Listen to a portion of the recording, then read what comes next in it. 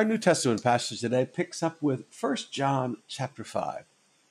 It said, "This is he who came by the water and by the blood, Jesus Christ. Not by the water only, but by the water and the blood. And the Spirit is the one who testifies, because the Spirit is the truth."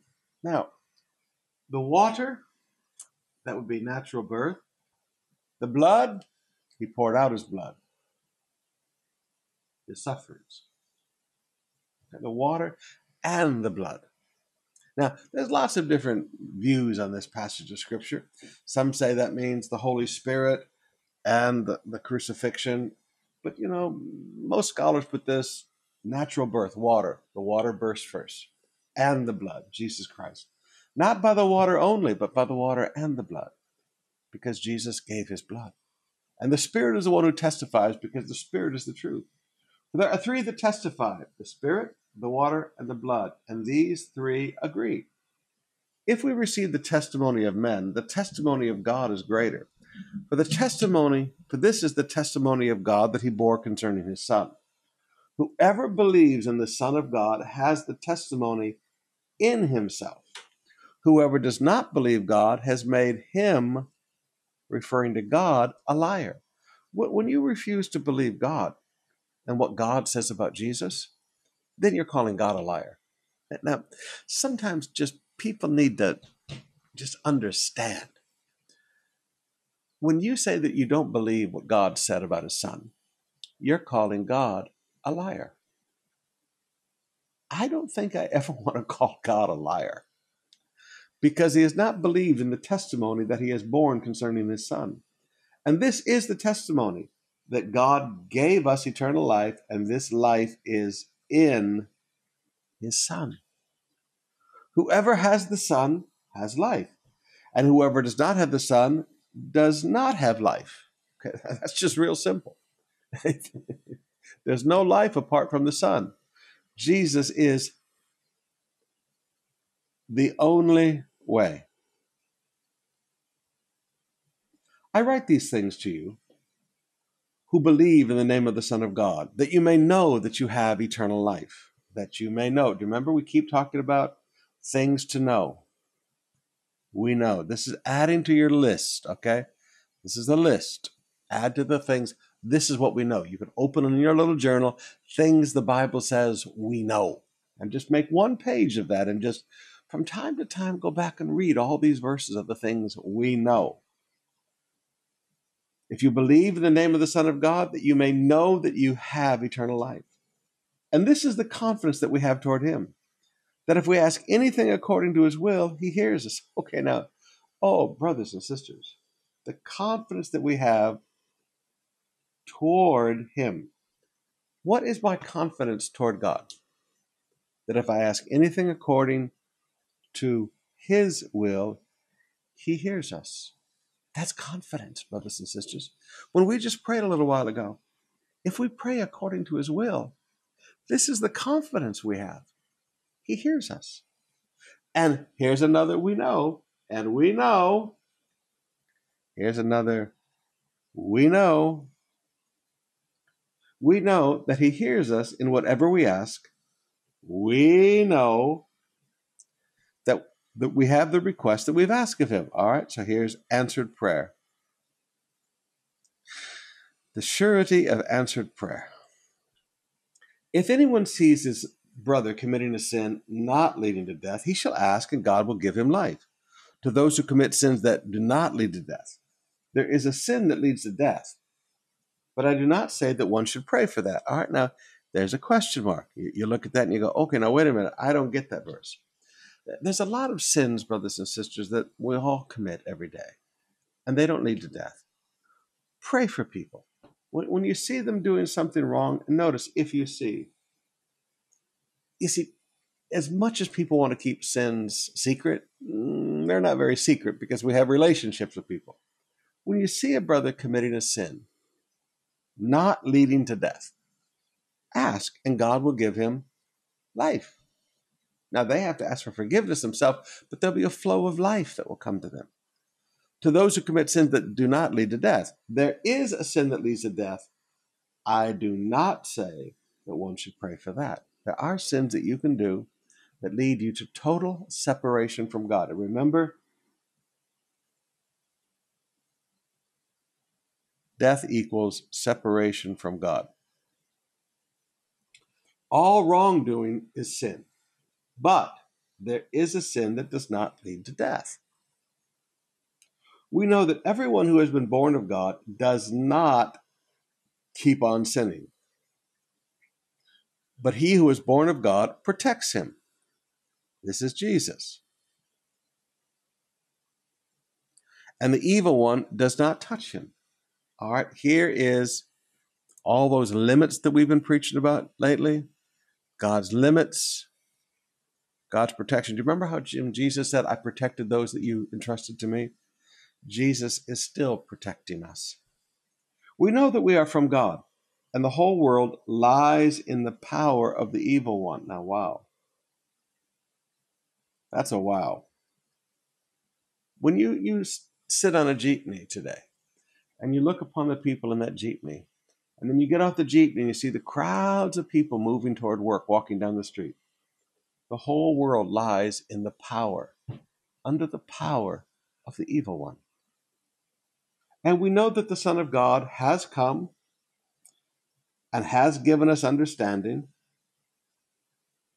so that we may know him who is true, and we are in him. There's that in Christ,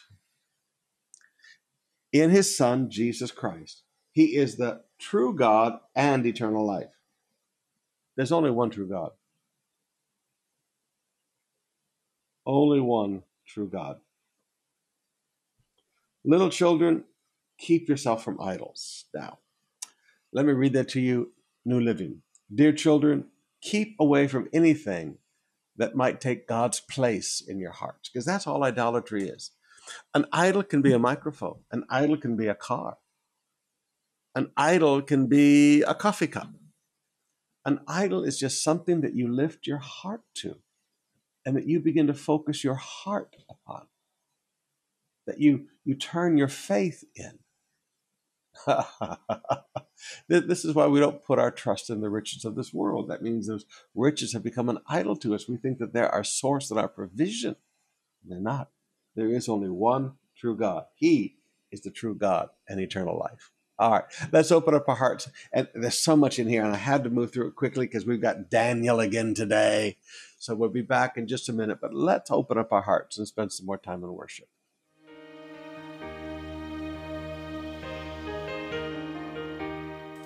Like a star in the sky, on a cloudy, windy night, though the sky seems to change, the star remains. Oh, your promises, oh God, they will never fade. Though everything else change, your word remains. I will trust in you. I will trust in you. I will trust in Emmanuel.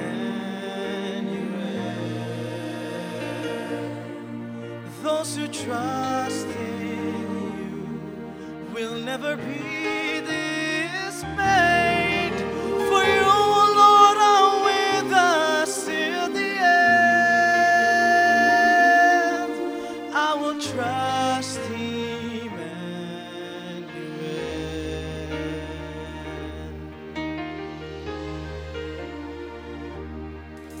On this cornerstone, I have placed my trust. My heart is at peace, my mind at rest. You're the Lord, the eternal rock, in reminding me your word you never fail. I will trust in you. I will trust in you. I will trust Emmanuel.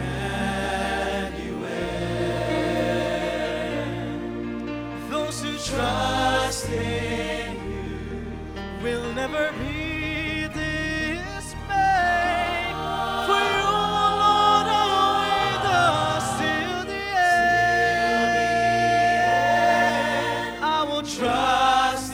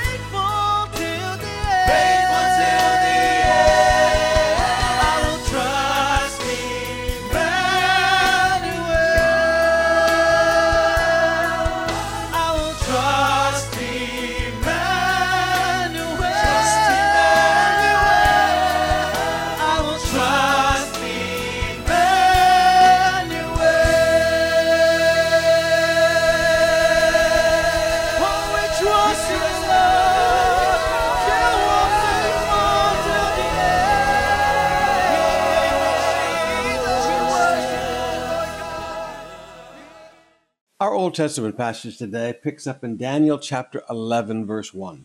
Now, I had to be honest with you. It would be very easy for me just to start preaching sermons out of this, but our purpose is to be devotional. So how do I pull all of this out devotionally and still give you an understanding of it? Well, first of all, I want you to remember the different kingdoms that Daniel has already talked about us. We've talked about the Babylonian kingdom. We talked about the Medo-Persian kingdom. Then we're going to talk about Greece. Then we're going to talk about the Roman. And then we're going to talk about the revived Roman. All right. Now, this would be the Antichrist Empire. Okay. So these are the kingdoms that Daniel prophesies about for the future. Okay. Now remember, Daniel has lived through the Babylonian, and Daniel has lived through how many of the Medo-Persian, and we're going to see here 3 more kings arise in Persia. Daniel lives through how many changes of leadership and still retains his powerful position. And part of the reason for that is when people inspected him, as it says earlier in Daniel, when they tried to find something wrong with him, there is no corruption and there's no negligence. Daniel was not just an honest man. He was also not a negligent man. And there are many people that are very honest, but they're negligent, all right? So let's begin to read through this and try to stay devotional, all right? And now I will show you the truth. Behold, 3 more kings shall arise in Persia. This is the Medo-Persian Empire. And the 4th shall be far richer than them all. All right, so the last equals the greatest. And when he has become strong through his riches, now, there's a devotional thought. When he becomes strong through his riches, wealth makes people strong when it comes to politics. A political truth. I did not say a spiritual truth. I said a political truth. He becomes strong through his riches. You see, a king can buy tanks, he can buy airplanes, he can buy, money. Money drives the military machine. So in that day, kings became strong because they had the money for huge military operations. I did not say this is a spiritual truth, but it is a political truth. And he shall stir up all against the kingdom of Greece. Now, notice, Medo-Persian Empire wants to attack Greece. Now is the time when Greece becomes the world empire. Then a mighty king shall arise, who shall rule with great dominion and do as he wills. This is Alexander the Great. As soon as he is risen, his kingdom shall be broken and divided into the four winds of the heaven, but not to his posterity. Remember, Alexander the Great died young, and his kingdom was broken up into four territories, and none of them were given to his children because he died so young. Nor according to the authority with which he ruled, for his kingdom shall be plucked up and go to others besides these. Then the king of the south shall become strong, but one of his princes shall be stronger than he, and he shall rule. Now we begin to hear what happens to these four different territories of Alexander the Great. And this deals with the Ptolemies and all of this. We won't get into all of that because that would take a long time to teach.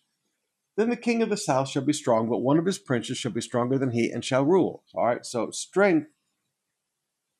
Now, again, we're talking politics now. We're not talking spirituality. Strength rules. Again, we're not talking spiritual things. We're talking politics. And his authority shall be a great authority. After some years they shall make an alliance, and the daughter of the king of the south shall come to the king of the north and make an agreement. But she shall not retain the strength of her arm. He and her arm shall not endure. But she shall be given up, and her attendants, he who fathered her, and he who supported her in those times. And from a branch from her roots shall one arise in his place, from her roots, from this daughter of the king of the south. And again, this is, I should put names on all this, but we can do that in a Bible study one week or a theology week. He shall come against the army and enter the fortress of the king of the north, and he shall deal with them, and he shall prevail. He shall carry off to Egypt their gods and their metal images, their precious vessels of silver and gold, and for some years he shall refrain in attacking the king of the north. Then the latter shall come into the realm of the king of the south, but shall return to his own land. His sons shall wage war and assemble a great multitude of forces, which shall keep coming and overflow and pass through, and they shall carry the war as far as his fortress. Now notice, keep coming, overflow, and pass through. This is the land of Israel. Now, one of the things that you have to understand about these four territories fighting back and forth, this is one of the things that brought incredible devastation to the land because it became the battlefield for all of these guys. The king of the south moved with rage, and he shall come out and fight with the king of the north, and he shall raise a great multitude, but he shall be given into his hand. And when the multitude is taken away, his heart shall be exalted, and he shall cast down tens of thousands, but he shall not prevail. For the king of the north shall again raise a multitude greater than the first, and after some years he shall come on with a great army and abundant supplies. All right, now notice, success in battle requires a great army. Now, we're not talking spiritual things. Now, we're just talking carnal. And abundant supplies. This is what makes you victorious. In those days, many shall rise against the king of the south, and the violent among your own people shall lift themselves up in order to fulfill the vision, but they shall fail. Notice, the violent from among your own people. This is Israel. Then the king of the north shall come and throw up siege works and take a well-fortified cities. Now, most scholars put this well-fortified city as Caesarea. And the forces of the south shall not stand, or even his best troops, for there shall be no strength to stand. But he who comes against him shall do as he wills, and none shall stand before him. And he shall stand in the glorious land, this is Israel, with destruction in his hand. And he shall set his face to come with the strength of his whole kingdom. And he shall bring terms of an agreement and shall perform them. And he shall give him a daughter of women to destroy the kingdom, but he shall not stand or be to his advantage. Afterward, he will turn his face to the coastlands and capture many of them. But a commander shall put an end to his insolence. Indeed, he shall turn his insolence back upon him. Then he shall turn his face against the fortresses of his own land, but he shall stumble and fall and shall not be found. All of this lays out the history if I put names to it for you. Then shall arise one in his place, who shall send an extractor of tribute for the glory of the kingdom. But within days he shall be broken, neither in anger nor in battle. In his place shall arise a contemptible person. Now notice, an exactor of tribute, again, trying to take money from everybody. In his place shall rise a contemptible person to whom royal majesty has not been given. He shall come in without warning and obtain the kingdom by flatteries. Wow. Now, here is a political takeover. Okay, notice, he's contemptible. There's no royal majesty given to him, but he obtains the kingdom by flatteries. He's a smooth talker. Armies shall be utterly swept away before him and broken, even the prince of the covenant. And from the time that alliance is made with him, he shall act deceitfully, and he shall become strong with small people. Now there's a question mark. How do you become strong with small people? Without warning, he shall come into the richest parts of the province, and he shall do what neither his fathers nor his fathers have done, scattering among them plunder, spoil, and goods. He shall devise plans against strongholds, but only for a time. So this is a guy who is a taker. Now, one of the things you have to learn about political takeovers is they're only in it for money, all right? He shall stir up his power and his heart against the king of the south with a great army. And the king of the south shall wage war with an exceeding great army, but he shall not stand, for plots are devised against him. So why can he not stand? Because he's got plotters underneath him. He has betrayal underneath him. A divided kingdom cannot stand. This is why you have to drive the mockers out, Even those who eat his food shall break him. Wow, those closest at his table. His army shall be swept away, and many shall fall down slain. As for the two kings, their hearts are bent on doing evil. Now, there's a wower. These guys, they don't want to do good. They shall speak lies at the same table, but to no avail, for the end is yet to be at the time appointed. Now, you got to be careful with people who speak lies at the same table. Wow. And he shall return to his land with great wealth, but his heart shall be set against the holy covenant. And he shall work his will and return to his own land. At the appointed time he shall return and come to the south, but it shall not be this time as it was before. For ships of Kittim shall come against him, and he shall be afraid and withdraw, and shall turn back and be enraged, and take action against the holy covenant. He shall turn back and pay attention to those who forsake him. So now we're beginning to see a term come up. Now, I could define this for you, but I won't, because we'll do that in a theology week. What is the holy covenant? These are question marks. What does it mean when he sets his stand against the holy covenant? Forces shall appear and profane the temple and the fortress, and they shall take away the regular burnt offering. All right? This is Jerusalem. And shall take away the regular burnt offering, and they shall set up the abomination that makes desolate. All right? So an idol will be set up in the Holy of Holies. He shall seduce with flattery those who violate the covenant. But the people who know their God shall stand firm and take action. Wow. Now, this is why I've moved quickly through some of this, because I want to spend a few minutes with this. He shall seduce with flattery those who violate the covenant. Now, did you notice earlier, a contemptible man? We're beginning to see a word, flatteries.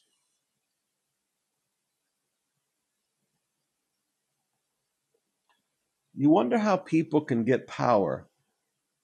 They seduce with flatteries. You wonder how an intelligent man can be manipulated. Seduction with flattery. He shall seduce with flattery those who violate the covenant. But now notice, but the people who know their God shall stand firm and take action. Now here is a great truth.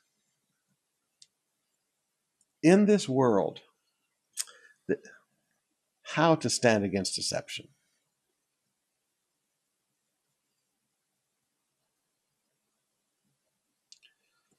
People who know their God shall stand firm and take action. In this world that we live in today, and really the last days, one of the biggest characteristics of the days that we live in today is deception. It's everywhere. I mean, that's how people sell. Market, forgive me if you're into marketing. Marketing is based on it. It's deception. You know, it's like walking in to buy a house and it looks newly painted and it's beautiful and you think, man, I can move in and not have to do anything. But when you move in and you try to hang the first picture on the wall and you start to nail it, you find out the only thing there is paint because termites have eaten everything behind it. You were deceived by a facade. You were deceived by a facade. And now you remember, they said, don't lean on the walls, we just painted them. How do you overcome the seduction, the deception of flattery? You know God. See, the more you get with God, the more you're going to be able to stand in the midst of deception. When they stumble, they shall receive a little help, and many will join themselves to them with flattery. How to grow a false movement, a false barkada. How do you grow it? Why do people join? Because of flattery. And some of the wise shall stumble, so that they may be refined, purified, and made white until the time of the end, for it awaits the appointed time. And the king shall do as he wills. He shall exalt himself and magnify himself above every god, and shall speak astonishing things against the God of gods. He shall prosper. I hate that. Don't you? I mean, he shall prosper till the indignation is accomplished, for what is decreed shall be done. Now, again, you just hate that. A man is successful speaking against God. But you know what? God is very patient and God is very merciful. You know, the more I study the scriptures, the more I realize God's not like anybody we've ever met. You see, he is so in control. He can even just step back and say, you know what? Say whatever you want against me. He is so secure in his authority. These people don't intimidate him. They might intimidate us, but they don't intimidate him. They can say whatever they want to say. He doesn't need to prove anything to anybody. He's God. He shall pay no attention to the God of his fathers. Now look at this guy. Or to the one beloved by women. He shall not pay attention to any other God, for he shall magnify himself above all. Now, the God of his fathers. So evidently this guy came from Judaism. There is an ancestry of a true knowledge of God and his family, but he won't pay any attention to him. He shall honor the God of fortresses instead of these. In other words, the God of power. And that's about the only other way to put it.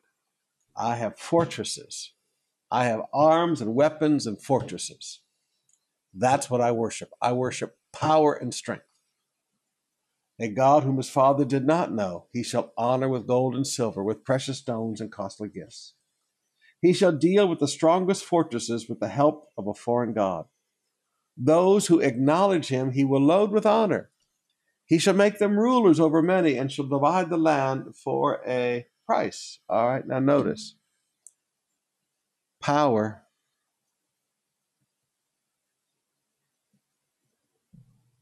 honors.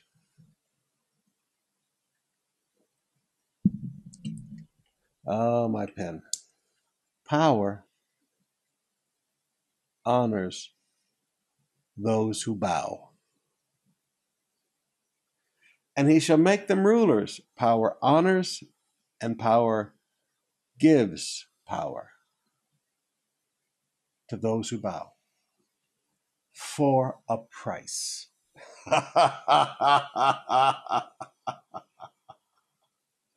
All right. What are you going to give me? If I let you rule this kingdom, how much do I get? What tribute are you going to give me? At the time of the end, the king of the south shall attack him. But the king of the north shall rush upon him like a whirlwind with chariots and horsemen and many ships.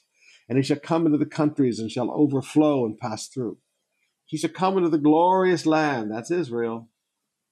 Tens of thousands shall fall, but these shall be delivered out of his hand. Edom, Moab, and the main part of the Ammonites. Now remember, these were all given land by God. Remember, Edom, that's the descendants of Esau. Moab, that's the descendants of Lot. Okay. And Ammonites, those are the descendants of Lot.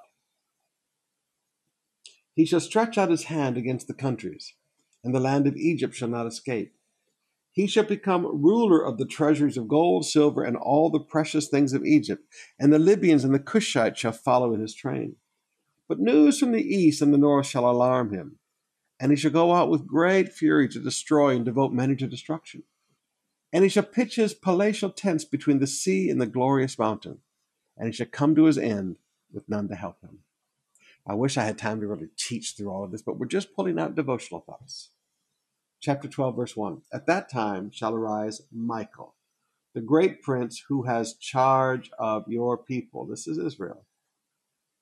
Now you always have to remember there's an angel over nations. Gabriel or Michael is the angel over Israel. And there shall be a time of trouble, such as never has been since the nation until that time. But at that time your people shall be delivered, everyone whose name is found written in the book. And many of those who sleep in the dust of the earth shall awake, some to everlasting life, some to shame and everlasting contempt. All right, so there's judgment. And those who are wise will shine like the brightness of the sky above, and turn many into righteousness like stars forever and ever. But you, Daniel, shut up the words, seal the book, until the time of the end. Many shall run to and fro, and knowledge shall increase. These are characteristics of the last days. So we have travel, maybe right now, not right now during COVID-19, and we have knowledge.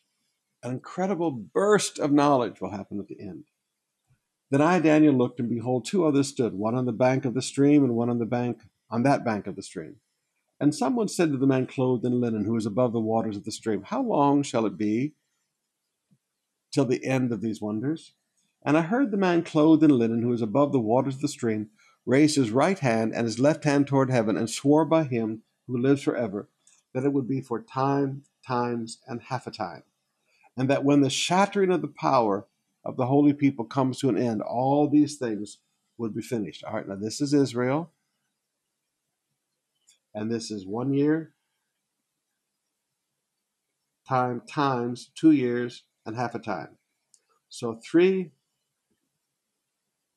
1/2 years. Now here's prophetic statements about the destruction of Israel in the last half of the tribulation. I heard, but I did not understand. Then I said, O Lord, what shall be the outcome of these things? He said, go your way, Daniel, for the words are shut up until the time of the end. Many shall purify themselves and make themselves white and refined, but the wicked shall act wickedly. And none of the wicked shall understand, but those who are wise shall understand. And from the time that the regular burnt offering is taken away, and the abomination that makes the desolation set up, there shall be 1,290 days. Blessed is he who waits and arrives at the 1,335 days. All right, so there's 3.5 years. Okay, we define it again. But go your way till the end, and you shall rest and shall stand in your allotted place at the end of days. Now, there's a couple of things I just want you to see here. There will come a period in the middle of the tribulation.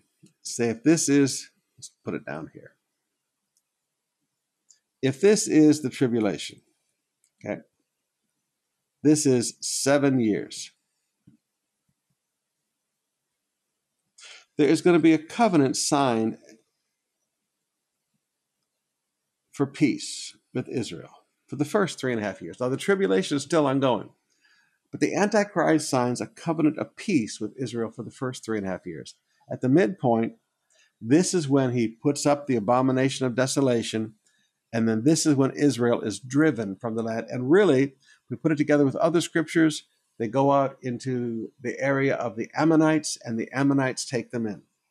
But the other thing I really want you to see here, Daniel, you shall rest, and you shall stand in your allotted place at the end of times. At death, Daniel would rest. There will come a day when we lay this body down, and our life from that point forward is going to be called rest. Now, then there's going to come a point where we stand